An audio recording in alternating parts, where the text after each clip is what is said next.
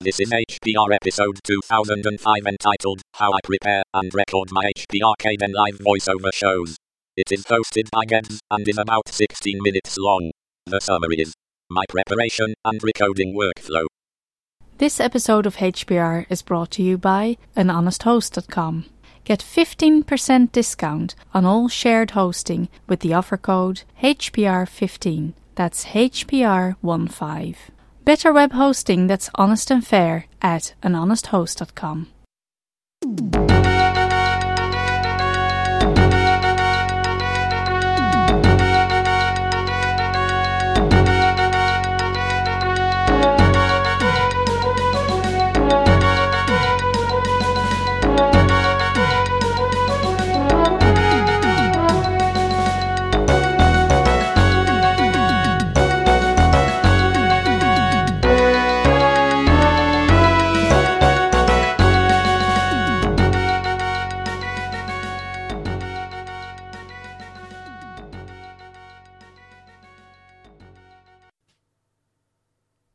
Hello HPR listeners, this is Geddes with what is my first original content HPR show. I'm going to run through how I prepare and record the Kdenlive articles that I've been doing as narrations, voiceover narrations. I hope some of the information will be of interest to the HPR audience. I've got to start off by saying I'm not a professional voiceover artist, and the workflow that I'm going to present is based on what really works best for me and my current modest recording facilities and equipment. Let me start off by describing the room in the house that I do the recordings in. For those of you who are not familiar with the typical UK terraced house, they're actually called 3-bedroom family houses. In fact, what you really get is 2 full-size rooms and a very small room called a box room. Now, these box rooms are roughly 9 feet long by 7 feet wide, and that's more or less the dimensions of the room that I do the recordings in.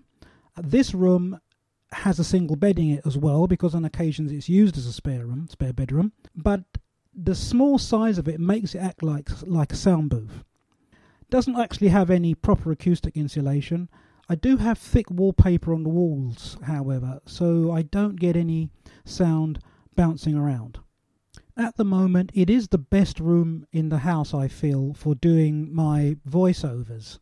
The only up-and-coming issue I have 2 adult children, and one's at university and will be returning from university for good within the next 2 or 3 months or so. So the likelihood is I'm going to lose this room, but I'll cross that bridge when I come to it. Much of my workflow, I think, is common sense. I take the approach I do because it allows me really to draw on my previous experience as an amateur musician, creative artist. I do also study sound recording and post-production, and also it's greatly influenced by my teaching background.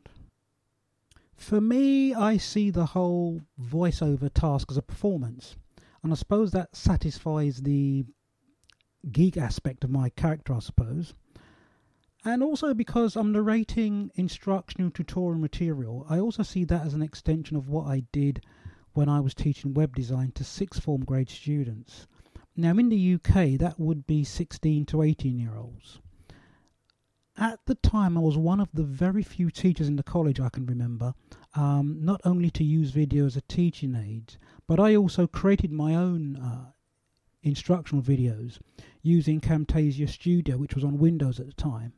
And I used it to walk students through the steps of starting off a basic table-based web page. And we were shackled with Microsoft Front Page to do that with.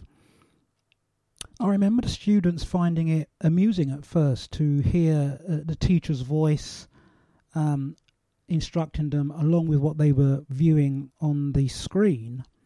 But to tell you the truth, they settled down after 2 or 3 of them, and it really did save me a lot of time and effort in the classroom, because if you can imagine trying to teach basic web design to 30 students of that age, if I didn't have that kind of method, and trying to keep the whole lesson together, focus, class control, and all the rest of it. Using videos just to start them off on a task which they knew nothing about really did save me a lot of time and effort, and it made the lessons novel and everything flowed very well. So as I've mentioned before, I really do view the whole task as a performance really, whereby the piece, and in this case it's the text article, has to be practiced and recorded when you're happy that it can be done with minimal mistakes. So let's talk about the first thing I do in preparation for these shows, and that is to prepare the text. Now, all my text preparation is done in Google Docs because I'm practicing to be paperless. I don't print anything off. Everything's done digitally. Now, if the article is in PDF form or it's in HTML form, I will still copy the text over to Google Docs preparation. Now, I find this useful as I can prepare the text anywhere. If it's in Google Docs in the cloud, I can prepare it on a mobile device, such as a tablet. I can prepare it while I'm out and about, while I'm travelling on the train, transport, wherever, and I can do it online with a connection, or I can do it offline without an internet connection. So I'll read the whole article paragraph by paragraph and insert commas as breathing points.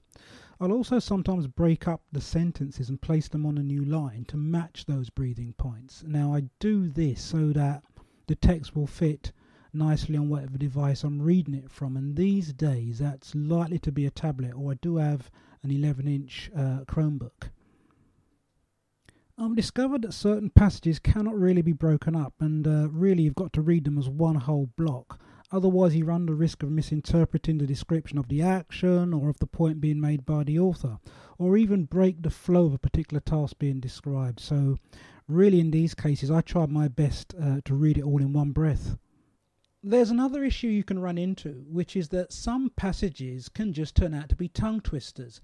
Maybe it's the combination of words and syllables, but you'll find it difficult to clearly pronounce certain words together. Now these can take quite a few goes to get right, and you'll notice when I've hit one of these text blocks as I will deliver it in a slightly slower pace than usual. So you may be asking, what's the main reason for this method of text preparation, and why do it at all? Well, it's all centred around the difficulties of narrating text that's been written to be read and not spoken, so breathing points wouldn't necessarily be a consideration. I was mentioning this to one of my children who studies piano and has done some composition, and they said to me that the same consideration applies to musical composers who don't play wind or brass instruments, and by that I mean, say, keyboard players or guitar players. Now, if they're composing for those instruments, then they've also got to consider the length of their musical passages and melodies. They've got to be written with pauses to allow these wind and brass instrument players to take breaths. At the same time I'm reformatting the text for spoken delivery, I'm also reading it to myself in my head, and also I'm practicing where to place the intonation in my voice as I read each paragraph. I mean, what I've found is that this helps me save time when it comes to do the recording, because I already have an idea of how I want to say my lines. Okay, let's move on to the gear and software that I use, and we'll start with the hardware. I use a Shure SM58 vocal mic, which is the long-standing industry standard vocal mic. Obviously more designed for singing, but perfectly good for speaking and podcasting. I also have a Audio-Technica AT2020 condenser mic, and that's one of the ones that's used by the guys from Jupiter Broadcasting. I've got the ordinary Canon version, but there's also a more expensive USB version available. Now, I would love to use this mic as my main vocal recording mic, because in the podcasting world you'll see that most presenters do use condenser mics, and that's because they pick up more of the natural frequencies and overtones of your voice. I do really feel you need studio or near studio conditions to use them, and by that I mean some type of sound dampening material on your walls and no or minimal noise pollution from outside. Now, unless I do my recordings at 2 o'clock in the morning, There's no way I can avoid outside noise coming into my recording environment. I mean, my house isn't situated on a busy main road, but the room that I use is at the front of the house, so a condenser mic would pick up all the passing traffic noise and noise from people. It even picks up my family talking from downstairs, and that's with my door shut. It's very sensitive. So that being said, I'm going to stick with the Shure SM58 dynamic mic, as its pickup pattern is mainly directly what's in front of you. The signal from my mic goes into a small Soundcraft Compact 4 desktop mixer, and I just use this to boost the mid and low end frequencies of my voice. Now the signal from that goes into a Lexicon Alpha 2 channel USB audio interface. Now I first came across this in Steve McLaughlin's Door to Door Geek, his how to podcast in Linux video, which is available on YouTube. So I got that from his recommendation. I've also got the biggest version of the same range, and it's a mains powered Lexicon Omega, which I bought later. That is an 8-channel mixer. I bought that mainly for live recording and music. Now both of these work on Linux out of the box. There's also one in the middle. There's a 4-channel model in the middle. I think it's called a Lambada. Now these interfaces came out in 2007 and are the original Windows XP designs, but they're all version 2, which means they're USB 2 compatible. Now I do know that all 3 have been upgraded since then. Lexicon have got new models out. What I'm not sure is whether they've been tested yet on Linux, so I can't really comment on those. I'd just like to add that the 3 original XP versions are still all available and can be bought online. Monitoring is done using a pair of Shure SRH440 studio headphones connected to the headphone monitoring jack of the Lexicon Alpha.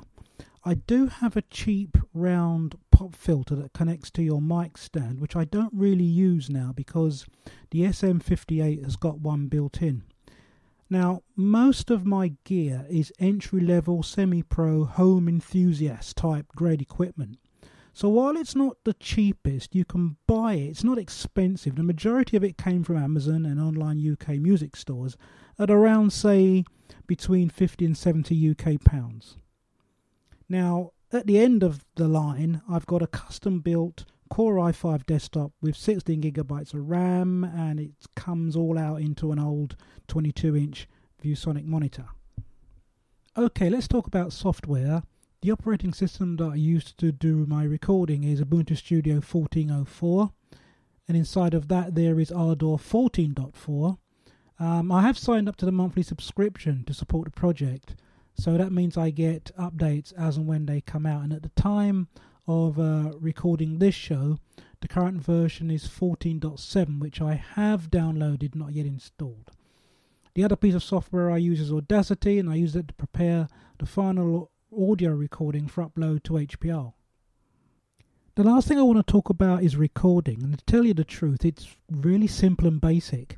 I record each passage of text as a single clip, or region as Ardor calls them. Each region is given a name of the passage or topic that it covers. I do this so it can be matched against its text position in the article. I also do it really because it acts as a kind of bookmark and helps me to see where I've left off during recording sessions. Obviously, the whole article is not recorded as one session. I use keyboard shortcuts to start, stop and delete the recording of the regions, and there's a number of reasons for that, and I'll explain that now. 1, it's quicker and quieter than using a mouse. 2, my PC fans are on the loud side, so I like to record a few feet away from it. 3, I'm obviously doing multiple takes on occasion, so it's just more convenient to use the keyboard, and I can stand stationary in one position by my mic stand. I also don't have to be close up to the monitor to see the mouse pointer. I obviously use a mouse in combination with the keyboard because I need to use the mouse for editing functions in Ardor. Both my mouse and keyboard are Logitech wireless devices. The mouse is an M185 and the keyboard is a K270. They were both purchased quite cheaply off Amazon. They work on Linux out of the box. They also work on my Chromebook laptop and my Android tablets, and if that isn't an indication that these systems are Linux under the hood, I don't know what is. I always leave a couple of seconds silence at the start of the recording of each region, mainly just to compose myself and take a breath before I start speaking. I also leave the same couple of seconds gap at the end. Visually, this helps me to see the start and end points when viewing the whole recording as one long track. What I'll do later on is that these gaps will be trimmed in Ardour, so I get a kind of consistent pause between each region. And when I'm happy with that, the track is then normalized. Now at the moment, that's all the post-production editing that's done in Ardour. The whole narrated article will be then saved as a WAV file in Ardour and exported out and then imported back into Audacity, where I might tweak the volume of some of the sections or the whole track if necessary. Now from there is exported out as a FLAC file in line with HPR's instructions. Now I know some of you will be asking, why use such a professional grade application such as Ardour to do basic audio editing? Now my answer to that would be, if you go to the Ardour website, you'll see that they're trying to aim the program at a much wider audience than just music composers. It's anybody that has to work and manipulate audio, and that also includes people like video editors, audio engineers, screenplay writers, and so forth. Yeah, it does have a steep learning curve, but we're geeks, and we should be able to get over that. At the current time, I would say that Audacity's audio cleaning up features are better, particularly when it comes to voice recording. I think it's got better facilities for doing that, and they're easier to get on with and manipulate. But with each release of Ardour, they're catching up. It's just great that we've got open source projects like these, and we should really support them any way we can. Just want to wrap up by saying the voiceovers are getting easier as I do them, doing far less retakes of each passage and enjoying them very much. Your comments and feedback are welcome on what you heard today. And so this is Geddes for Hacker Public Radio signing out, and speak to you later.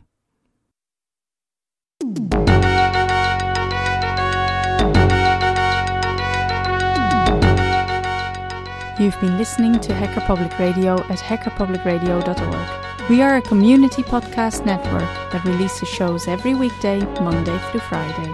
Today's show, like all our shows, was contributed by an HPR listener like yourself. If you ever thought of recording a podcast, then click on our contribute link to find out how easy it really is. Hacker Public Radio was founded by the Digital Dog Pound and the Infonomicon Computer Club and is part of the binary revolution at binrev.com. If you have comments on today's show, please email the host directly, leave a comment on the website, or record a follow-up episode yourself. Unless otherwise stated, today's show is released under a Creative Commons Attribution Share Alike 3.0 license.